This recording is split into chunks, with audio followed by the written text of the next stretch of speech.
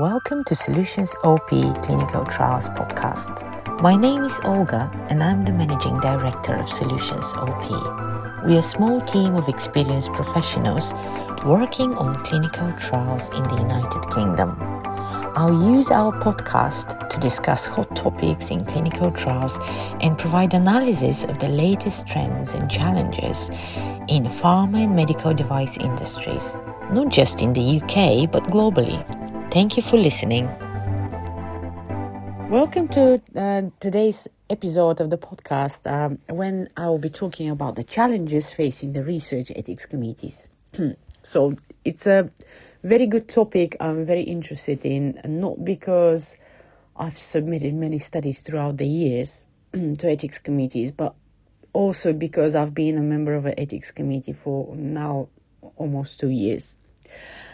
And I can see different issues and challenges that the industry has, and also different issues and challenges that the ethics committees have.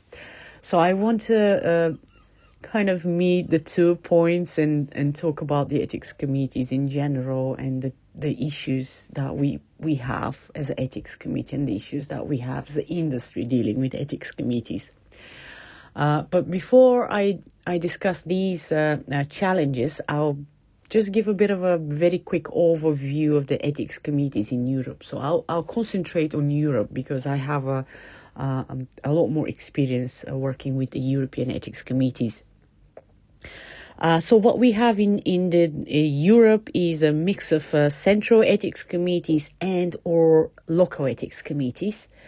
So in some cases you might have both. You might have a central ethics committee, you might have a local ethics committee.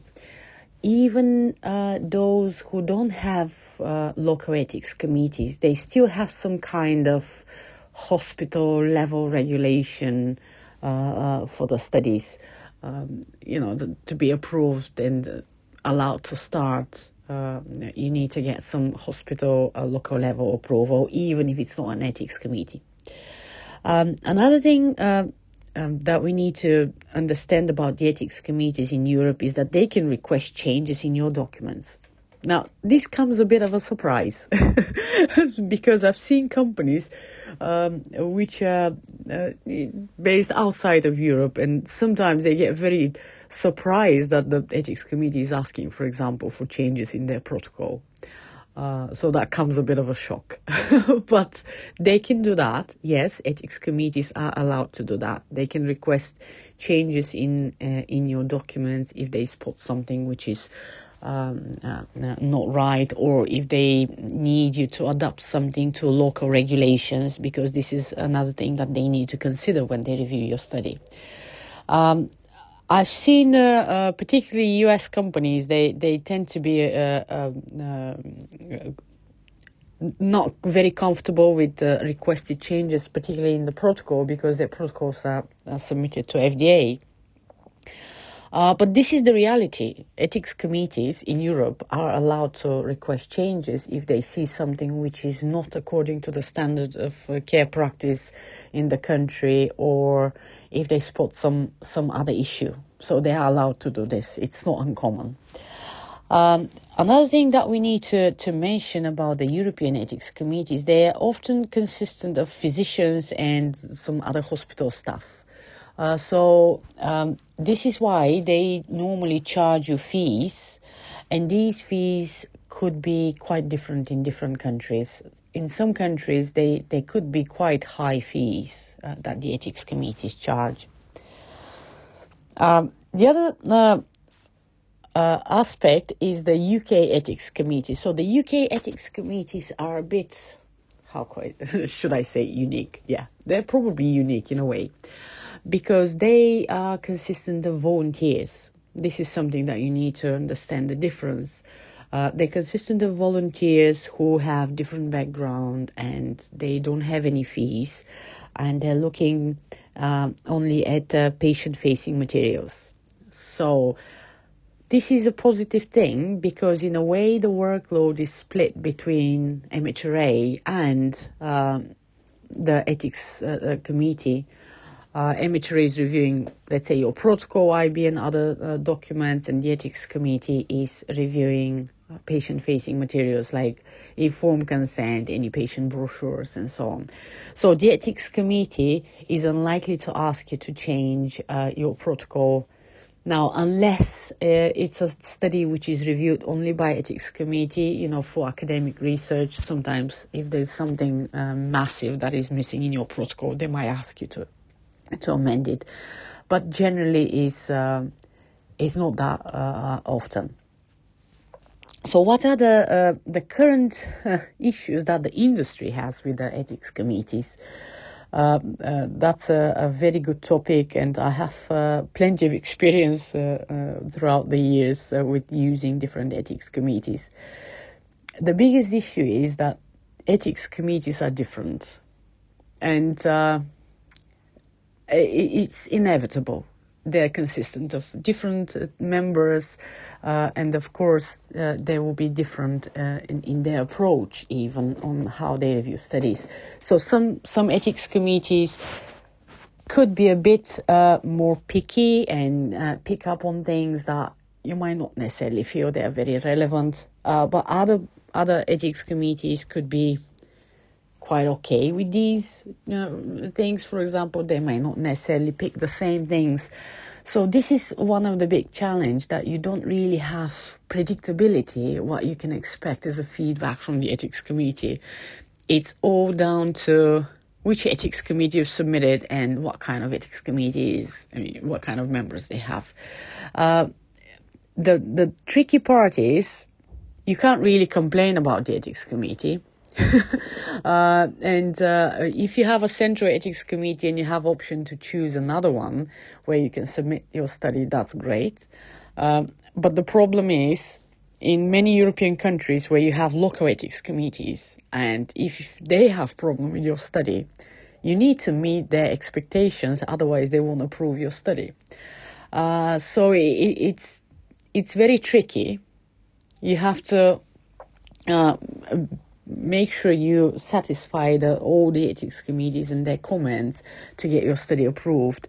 And these comments may not be consistent, and different people could ask you different things. Another very, very big issue is the constantly increasing fees, especially in Europe. We see ethics committees are regularly raising their fees, and this is an issue. Imagine if you have like 50 sites and you have to submit to all 50 local ethics committees, and you have to pay fee to all of them, and they all come back with different comments and questions on your protocol, and it could be quite tedious work, especially for smaller companies and startups, because they don't necessarily have the resources to do all that. So it is a challenge to work with so many ethics committees which are different, and they approach their review in a different way. And I think this is the big challenge that at the moment the industry is facing. Another big problem is it's not just the ethics committees that review the protocols and the studies in Europe, but you have the competent authorities as well. So at the end, you might have comments and questions and stuff from so many different authorities that you need to respond. So it could be quite overwhelming if you're a small company and you have limited resources. However, I want to now think from the other point of view, from the point of view of a member of an ethics committee, and what kind of issues we face and what kind of problems we have with studies which are submitted to us. So I think one of the big challenges that we see recently is that studies are getting more and more complex. For example, medical device studies, implantable devices, let's say, they could have quite complicated protocol, and it could be very difficult for person, for example, in the UK who doesn't have the medical background to understand what's going on there. And, they have to explain how they implant the device, because this is part of the medical part. So the whole complexity of the studies is one of the challenges that we have. And you need to look through different lenses and see different ethical issues. And sometimes things are not straightforward as they look in terms of ethical problems. And talking about this, the other very, very big challenge for the ethics committees is artificial intelligence and the studies. At the moment, there are not very clear regulations around the world on artificial intelligence and what kind of requirements there should be for the companies. At the same time, there are plenty of ethical issues, if you think about it, related to artificial intelligence. And my personal view is that the ethics committees, in a way, are not prepared and not trained enough to handle that kind of studies and to deal with all the ethical concerns, because it is something very, very complex that you need to understand what is this artificial intelligence and how that works, the machine learning, to be able to actually pin down any particular ethical issue with the study. So I think this is one of the biggest challenge that we see with getting more and more artificial intelligence studies. Another thing is the constantly changing regulations. So the regulations, while they could be, similar in some areas and regions of the world, they could be quite different. And this is another big challenge for the ethics committees, because you're looking for scientific rationale for the study, and very often you don't have a scientific rationale. It's something that is requested by a regulatory agency, and you just have to do it. There's no scientific rationale behind it. So, at least not obvious one. From the regulatory agency point of view, yes, there is, but from the ethics committee point of view, maybe it's not that relevant. So these are the main, I think, the challenges and problems that we have from an ethics point of view, ethics committee point of view. But I also wanted to say I always try to be positive and say things what we can improve and how we can, have better services, because this is important for everyone who works in research, not just for the industry, but for the ethics committees as well. And I think it will be really beneficial if there are any set of clear requirements about the ethics committees, what they can and what they cannot pick up and do, and in a way set some expectations and some consistency between the different ethics committees. This will help the industry, but this will also help the ethics committees, because I think many of the challenges are just because people are not sure what is relevant to pick up. And especially in the UK, where we have volunteers, they might not necessarily evaluate, in a best way what is relevant for the study and what is not relevant for the study. So I think it's important to have this kind of, even if you wanted some checklist, but clear requirements, what is important and what is not important. The other thing is, I think it's very important to have some kind of arbitrary and some kind of oversight of the ethics committees and their work, and if there are any particular issues that people from the industry can refer to that body and say, oh, look, we have this, can we have some independent review, for example.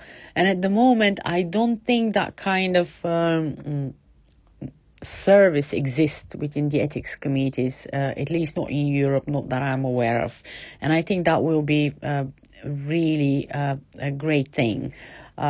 Especially with artificial intelligence studies that are coming, you might have a study rejected, which is not necessarily a big ethical problem, but the ethics committee somehow misunderstood it, for example, and they decide to reject it.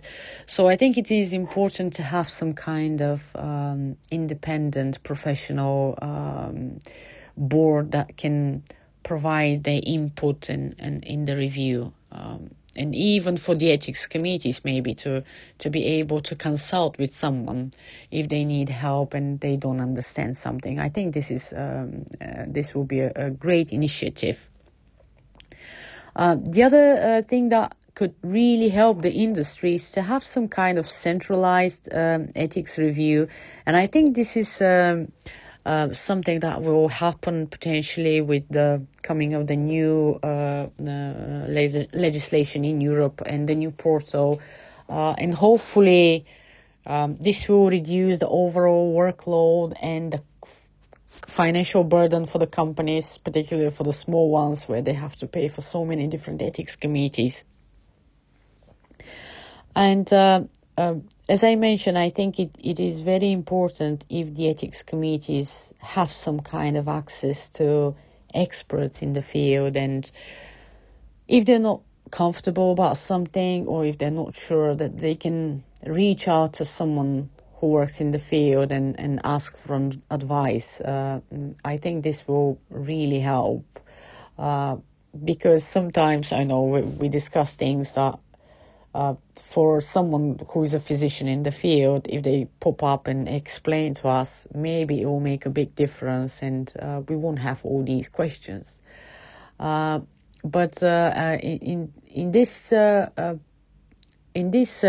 field, it's actually ethics committees in the UK are set up in a better position because we have at least meetings with the researchers, and we discuss with them the study, so that helps a lot, and we can learn a lot about the project.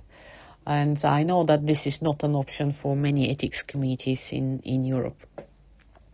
So there is a lot of work that could be done to help the ethics committees with the challenges that they face, and there is a lot that could be done to help the industry in terms of dealing with ethics committees and feedback from different regulators. I hope this was useful information, and I'm really staying positive and hoping that this will change in the future and we'll have a better system which will support research better and researchers as well. Thank you very much for listening.